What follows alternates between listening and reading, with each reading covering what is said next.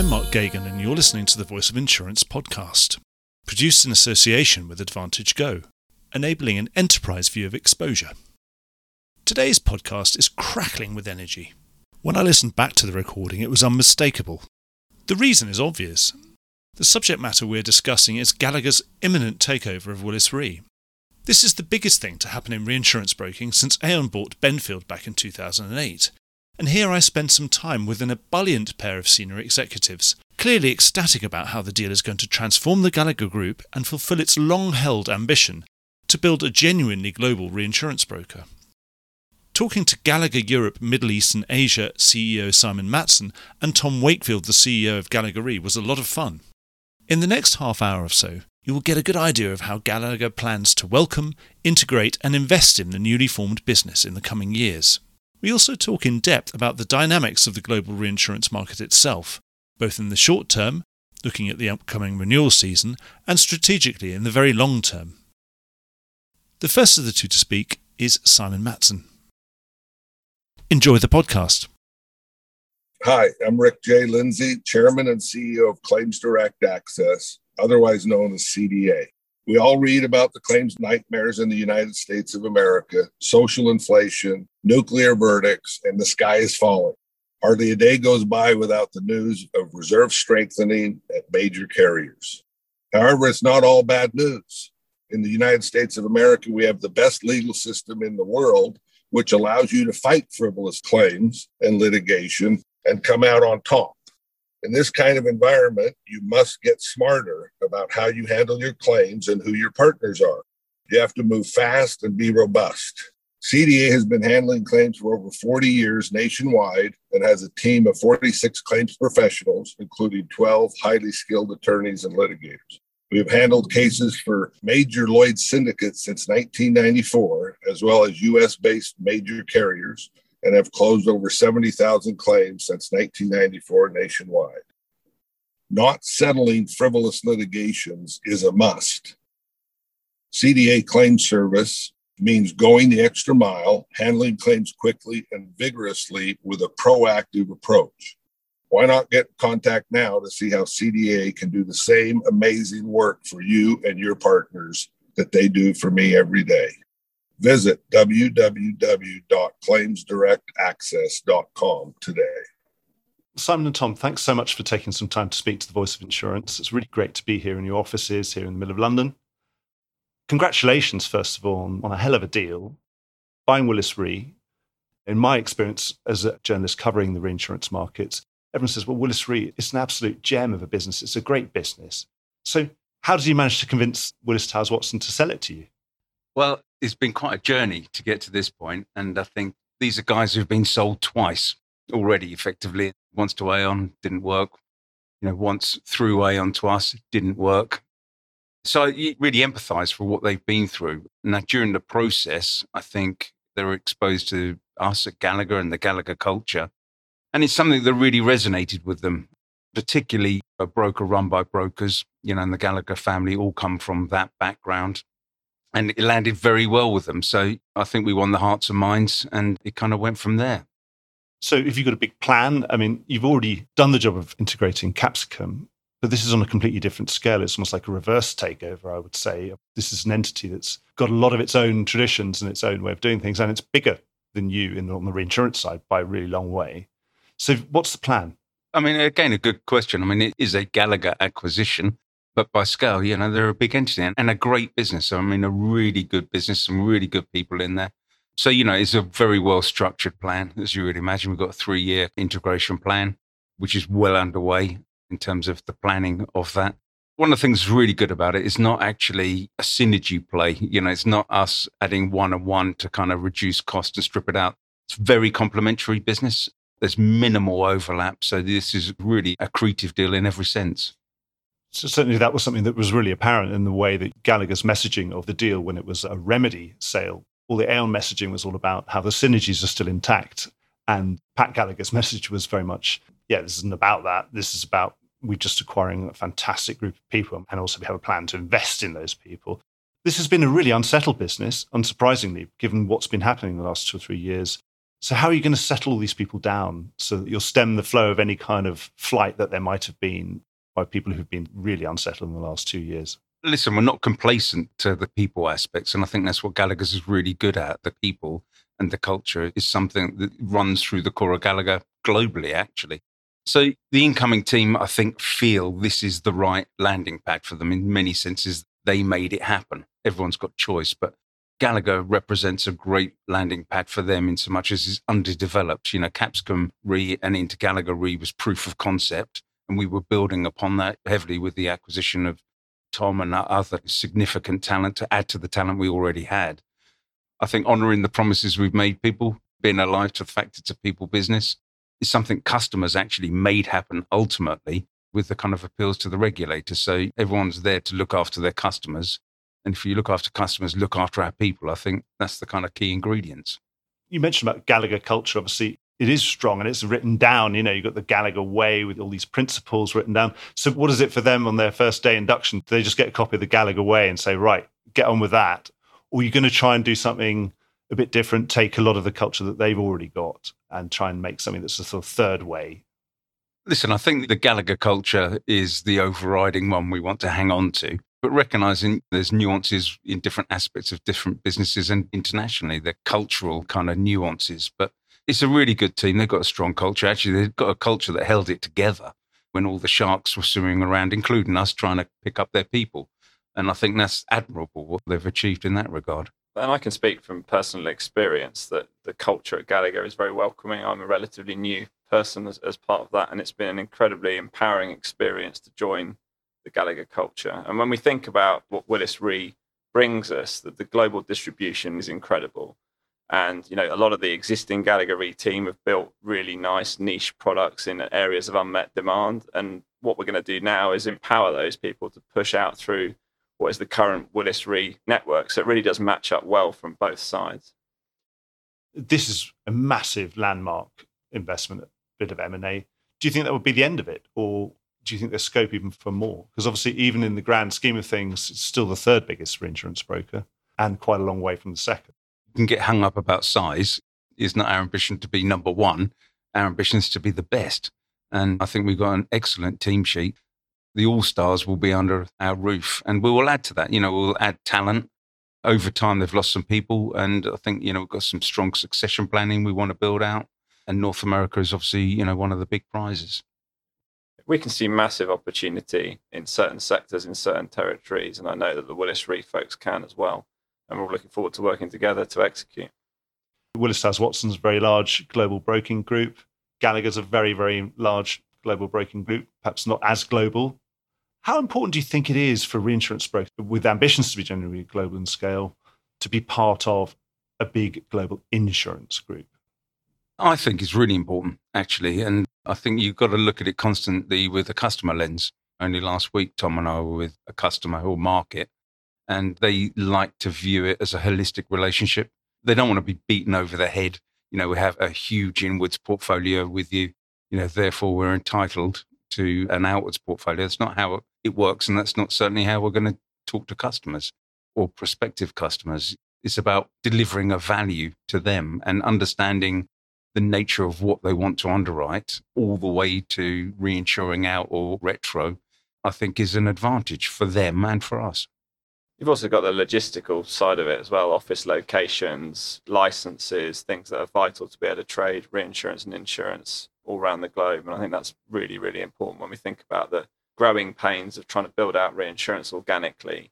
That's clearly been something that Gallagher Re did extremely well in London and certain pockets around the world, but there's been a bit of a lack of distribution into some of those other areas. And Gallagher on the insurance side has that capability, is increasing that capability. And I think the combination of the three things will plug in nicely together. We're all old enough to remember Benfield as being perhaps the last very large independent reinsurance broker that didn't have any insurance operations until perhaps right at the end when it had corporate specialty. Once Willis Re becomes a Gallagher company, how do you think all the dynamics are going to change in terms of it not being a Willis Towers Watson company anymore? I think actually what we understand from the incoming team is that particularly appeals to them is the flat nature of navigating your way around Gallagher. The fact that, as I said earlier, We are a broker run by brokers.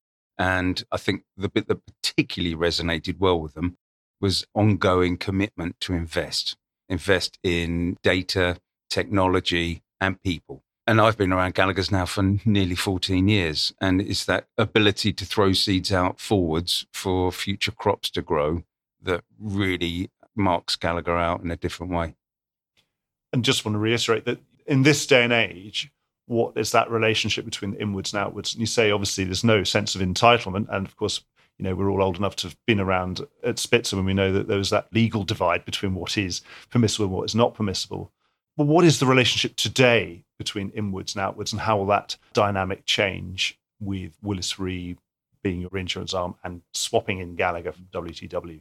I mean, what we're hearing from customers, Mark, is that they want to have a conversation at the top table about how their insurance and reinsurance business works. And I think that's the thing that we would take away from this. This is something that's strategically important to them, to understand how the reinsurance market's going to feed into the insurance market, what the impact of exclusionary language is going to be on their original portfolios, how they're thinking about rate change, and how that will move through into the reinsurance market. So you alluded to Spitzer, but that was around data and exchange of information across Chinese walls. What we're hearing from customers is they just want to see corporate alignment around the way they're doing their business, and we're committed to giving that to them. And so Willis is really bringing you something you didn't have before. Is that the right way of looking at it? So now you can be completely universal. You can do anything that Aon and Guy Carpenter can do, for example. Yeah, I think the really positive bit of Gallagher Re and the history with Capsicum is it really focused on areas where they saw opportunity, and they went and executed on that, and they did it extremely well. What Willis Re does is it gives us that conversation on any line of business, in any territory, at any time. And so it really does move us into that mainstream global role away from a more regional, class-specific role. And also understanding for direct customers equally what's happening in the reinsurance market and how we can bring forward capital to them for better solutions for the end user customer. Anything that we can do to short circuit that or have a better informed opinion on that is massively attractive to primary user customers. We've been talking about investment in platforms and people particularly, but also in technology. I suppose one of the great rationales for Willis and Towers Watson coming together originally to produce WTW was some of Towers Watson's technology, and certainly at that high end, the capital modelling technology, that platform that Towers Watson brought was certainly at the time of that merger was certainly championed by Willis Re executives to say, we've got something we didn't have before, we can bring this to our clients, and it's bringing a fantastic new offering to them. So how imperative is it for you to be investing in something similar? Or these days, obviously, the great thing about technology is you can always leap ahead. And I saw that you've had some announcements recently, but I'd like you to sort of tell me what that strategy is. I presume that's imperative because at some point your license to use that Towers Watson software may drop off at some point. I mean, this is one of the things I'm most excited about. I was listening to one of your podcasts a couple of weeks ago with James Slaughter and Sylvie Wamper-Sinclair, and they were talking about legacy systems and the cost of updating legacy systems. And so what's great for us is we have a 3-year transitional services agreement with Willis to give them long-term continuity to their customers. At the same time, we can build a relatively legacy-free set of infrastructure to support those customers, but also support existing Gallagher customers and new customers that transition towards us. So we're able to enter this with a sort of, without all that legacy sitting in play, and we can really move forward using the new technology that's available to us. And some of the things we're already launching look at 80% increase in efficiency, for example, of model vendor comparisons. And I suppose from a management perspective, you've got that clock ticking. Everyone knows that there's no excuse. It has to be ready for when the old one switches off. Absolutely. It's certainly in the back of your mind. There's a sort of thing about tech projects that sometimes just seem to go on forever, don't they? But that's really, really good. When you get your new colleagues and you're all integrated and you've worked out who's doing what, what's going to be the biggest strategy, though? You're just going to be the third largest reinsurance broker in the world and with an opportunity, obviously, to gain market share on those top two, or you can do something different? I think we've got a list of what customers want. And again, if you understand what the customer wants or you listen to your customer rather than force feed what you've got in your larder to them, and that's got to be the right direction of travel. Our business has been very successful, touch wood, to date, so that, there's plenty of seeding room for us to grow. Agree with that, absolutely. And when we look at the existing Gallagher Re business and some of the success that we've had in classes like mortgage and cyber and some of the other motor and other areas, that's been under a relatively small geographical platform. So when we think about the opportunity to bridge the protection gap, service unmet demand, it's huge globally outside of what's being done today by all the brokers. And I think it's fair to say, look, we're in this fortuitous position because ultimately regulators and clients and markets objected to the initial transaction, which meant they wanted more choice. So Gallagher's is going to be that choice. If we look at things like communicable disease, there's a huge number of carriers today trying to work out what to do with communicable disease. And the reinsurance market can be really helpful with that and bring to bear some of the loss mitigation stuff as well as the product development stuff. And I think there's a huge role for reinsurance brokers generally to play in that. And we're very excited to be a part of it. So just having Willis Re there just gives you a ticket to a bigger game. Perhaps would that have been something you'd say as Gallagher Re Capsicum? Would that have been something you thought, well, this is too big for us to look at, but now we've got Willis Re, we've got those resources, we can invest in some very... I think Gallagher Re Capsicum Re was quite product specific, boutique-y, and we were building that out to be more of a kind of holistic offering, which Tom was well underway and certainly had big plans for it. Willis Re just delivers that. From a Gallagher perspective, to have a more balanced leg of the chair in reinsurance is good business practice. And I think, as Tom said earlier, there's no customer that we can't service in any aspect of their business that they would wish us to.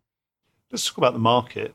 Obviously, coming up to renewals, we would have been in Monte Carlo and all the other places, but that's still not happening yet, but it's time to talk about it. Talking to reinsurance people the last year, their observation was that it's been more of this hard market, whatever you want to call it, market adjustment has been more driven by insurance rather than reinsurance. And reinsurers have been quite happy to tag along for the ride, particularly on proportional relationships where haven't had to do anything much. Is that fair to describe reinsurers as being benign, a nice benign influence?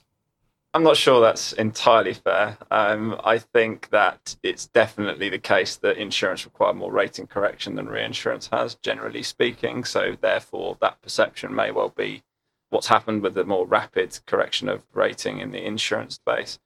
But generally speaking, it would be churlish to ignore recent lots of activity in the reinsurance market. There's certainly plenty to think about, particularly around secondary perils and the impact of environmental change. It's one of those things where everyone's watching very carefully. I think the new entrants you've seen coming in have not gone after the business aggressively, and that's probably an indication that the rate isn't there to really drive the market down. I certainly think that the rating environment we're going into will be very client-specific. It will be very focused on individual loss activity. Yes, there's a lot of capital in the market, but there are also a lot of losses. And so it's an interesting dynamic at the moment as we move forward into the renewal. It's a bit of a status quo. Would you say it's a sort of going to be a score draw or something? I think it's going to be very client specific. I think it's really going to come down to the individual loss record, the trading environment, the impact of COVID losses, et cetera, et cetera. Because there's a lot to stack up as well between now and then, not least things like Ida and where those losses fall, and if there are people who've got disproportionate losses and all the other things that may or may not happen. It's absolutely.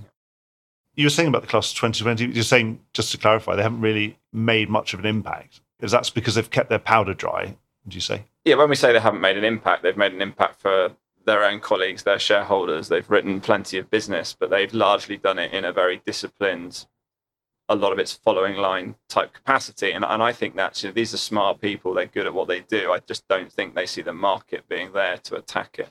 They're not destabilising the market. They're not quoting alternative lead pricing or that kind of thing. They're just there to fill an order at market prices. Without doubt, they would come in and offer capacity at lead terms if requested to do so, but we're not seeing them driving the market down when it comes to building the business. And it sounds like you're not asking them to do that then, as brokers. I think as brokers, we'll ask them to do whatever it takes to differentiate our clients, but I think there are a huge number of different moving parts in the market dynamics at the moment, and it's just not been something those entities have been willing to entertain at this stage.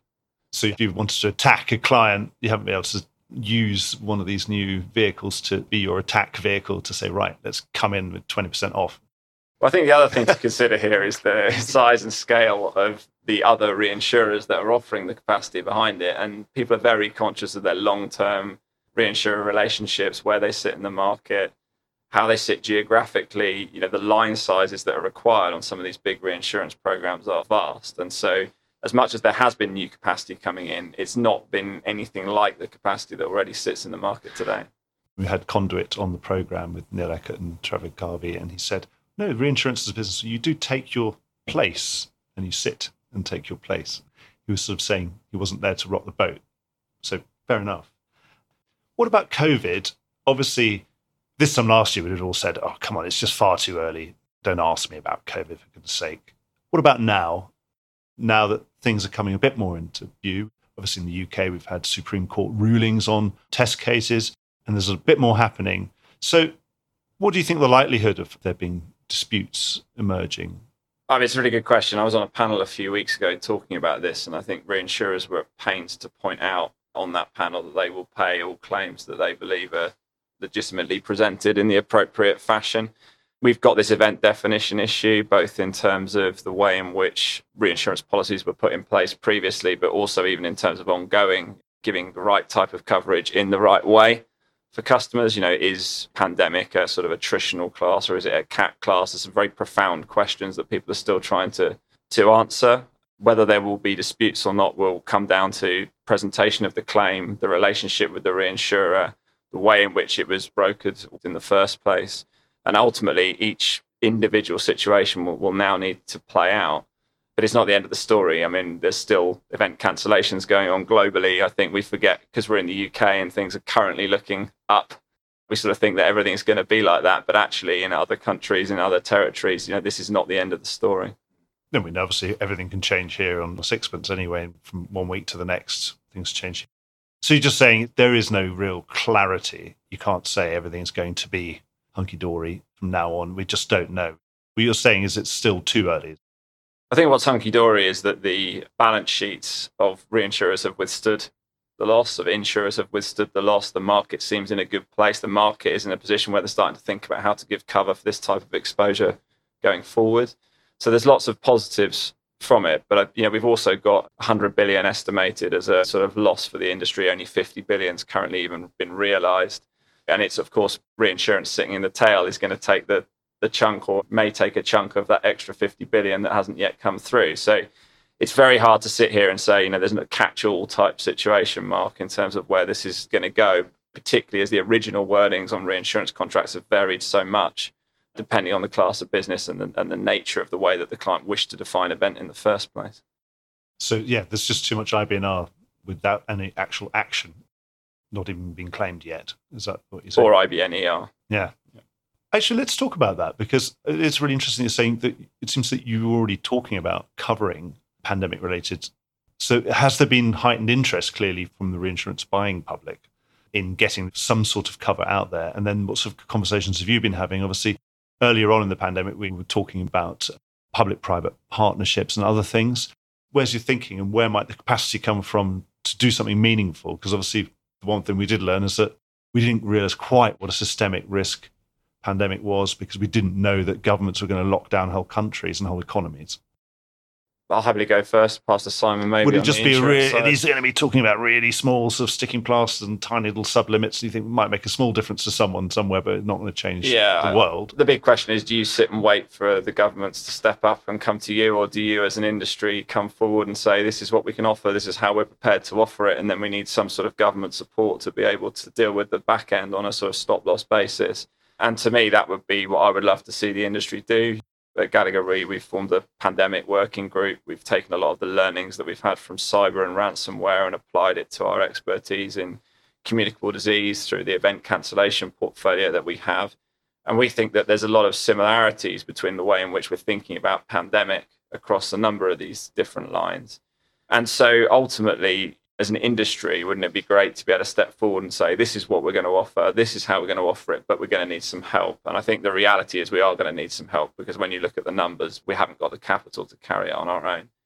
And there's been a bit of that going on with the LMA through the UK event cancellation, the government offering something, Lloyd's stepping in and offering to help with pricing, etc. And I think both parties can learn a lot from each other there. On the insurance side and the reinsurance side, we have the ability to support with rate setting, as well as public awareness from the government side, and obviously keeping cost at a level where people can actually go and buy this stuff. And that's a real key, because otherwise people will just constantly rely on the government. If we have a chance of selling insurance. It has to be something that can be funded. And we've got the actual claims paying infrastructure that already exists. We have clients and we can send them money. And the government, actually, early days in the pandemic, it was fairly obvious that they didn't really have that infrastructure. They couldn't pay, wouldn't know how to pay. So, bit of everything. Do you think there's something that we will be able to do, like we've been able to sort this out with terrorism, with flood, with many other perils, that you think it could be added to that list of things where industry and government work together and we get something that's meaningful, or something that's meaningful in most cases? Yeah, and we already have clients coming to us and saying we have a certain amount of defined aggregate to offer in this space. We'd like to work with you to do it. We'd like to talk about reinsurance arrangements that are available. And that's all being worked through pretty rapidly at the moment. And it's small. It's not going to solve the global pandemic issue. But I do think it's one of those things where you have to start somewhere.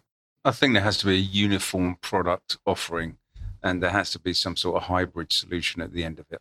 We've got to see how COVID ultimately plays out, which is still happening around us, before we can get to that position. But there's got to be an answer there. There is an unmet customer desire. But currently it's a small aggregate. So to customers, well, come and get it first because it'll be gone soon. Come and get it while it's still there. I think it's the dialogue insurers are having through brokers into their original customers who are trying to solve for very specific issues right now as we're coming out of the pandemic. And I think that's how you start. You solve for specific issues and then you start to broaden it out. You engage, as Simon says, in a hybrid solution with governments around the world. But it's just nice to be part of something we're moving forward on, as you said earlier, rather than spending our whole time worrying about the past. Looking really long way forward, I was having this conversation. It was probably David Howden was the first one to really talk about it about a year and a half ago. We were looking at stockbroking. We still spend, it used to be £15 or whatever it was per transaction. And then the internet happened and it went down to sort of 3 or 4. And now we're in an age where there's Robinhood and there is no fees. How long do you think reinsurance broking 10 points can survive in a world like that where perhaps everything is eventually tending towards zero? And how do you think your business model's going to change over the rest of our lifetimes? That's such a loaded question. I think it depends on the value of the intermediary, doesn't it? Ultimately, yes, there has to be frictional cost that we can strive to reduce and extrapolate out of the equation. It has to be. But as long as you're bringing some sort of advocacy and client advice, that's got to be something worth paying for. It's just how much is that value? Do you think everyone will go to fees eventually when you literally can't justify any, because there is no friction, because everything's digital, that there are no frictional costs other than the sunk costs into your IT infrastructure? Will it just be 100% fee at some point? Well, listen, I think there's a lot of... Or is it all net brokerage? I think there's a lot of legacy built into the current arrangements. So I don't know. Truthfully, I don't know.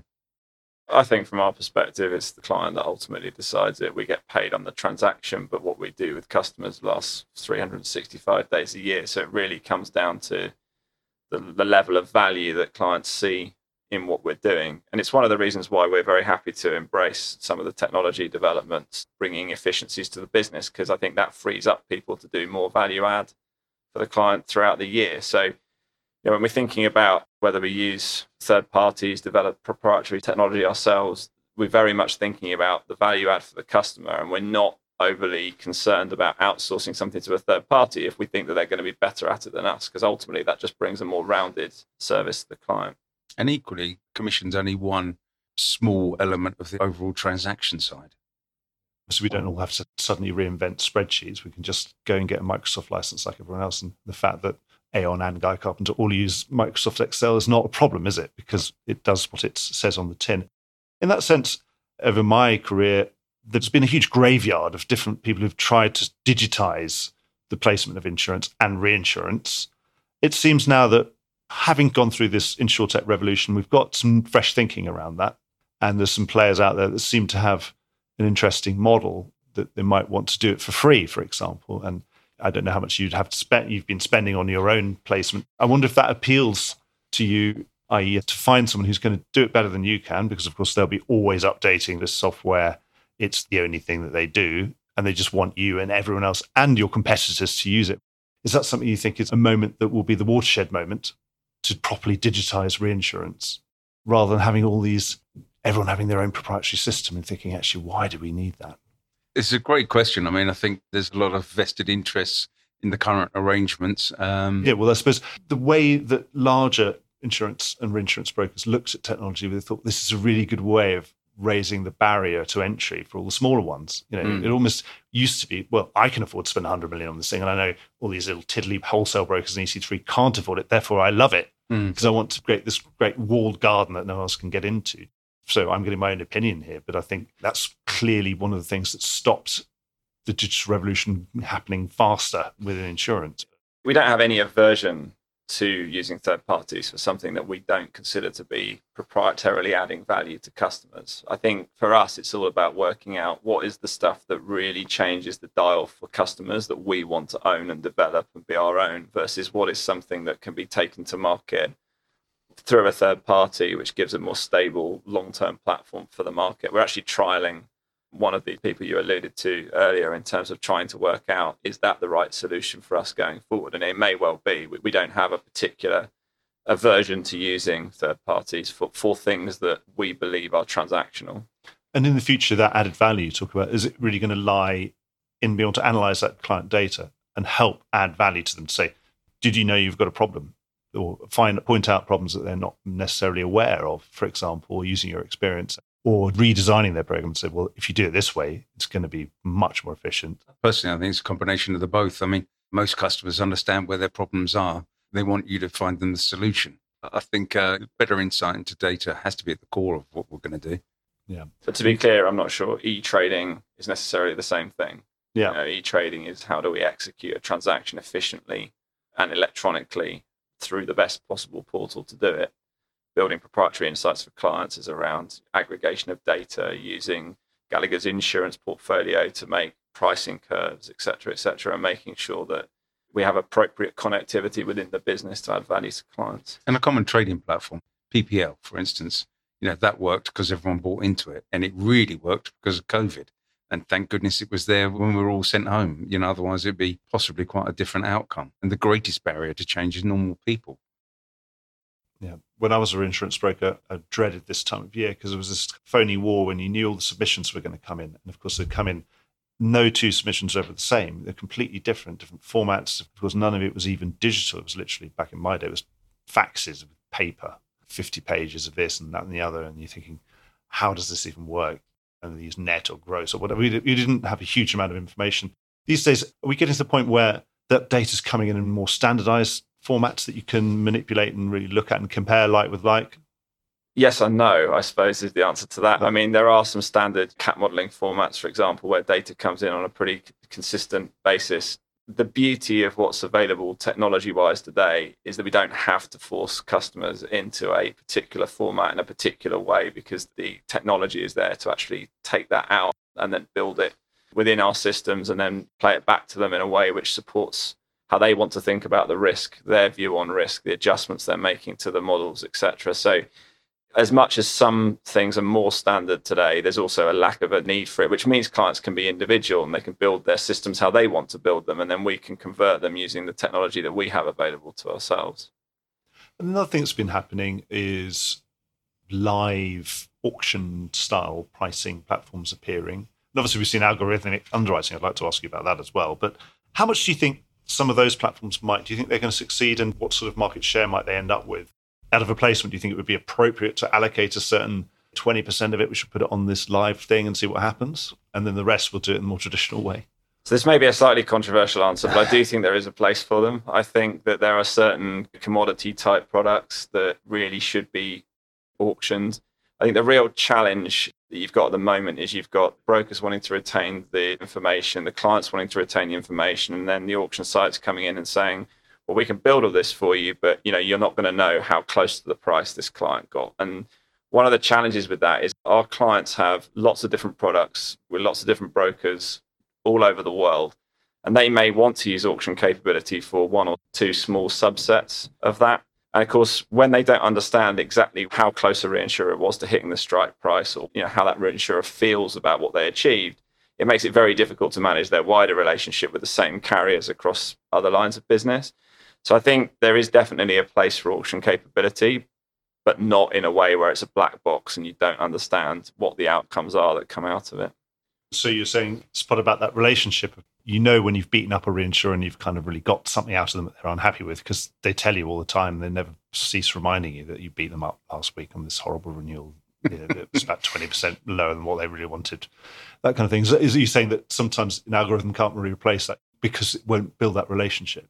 Yeah, how does the client or the broker representing the client manage their overall corporate relationship with the reinsurer, where they're not entirely sure how close the reinsurer got to writing it, or whether they're delighted by the outcome they got or not? And that data needs to be shared and understood. So that's the value of the broker, knowing that they would have written it for half the price sometimes. We've got to make sure that next year they do.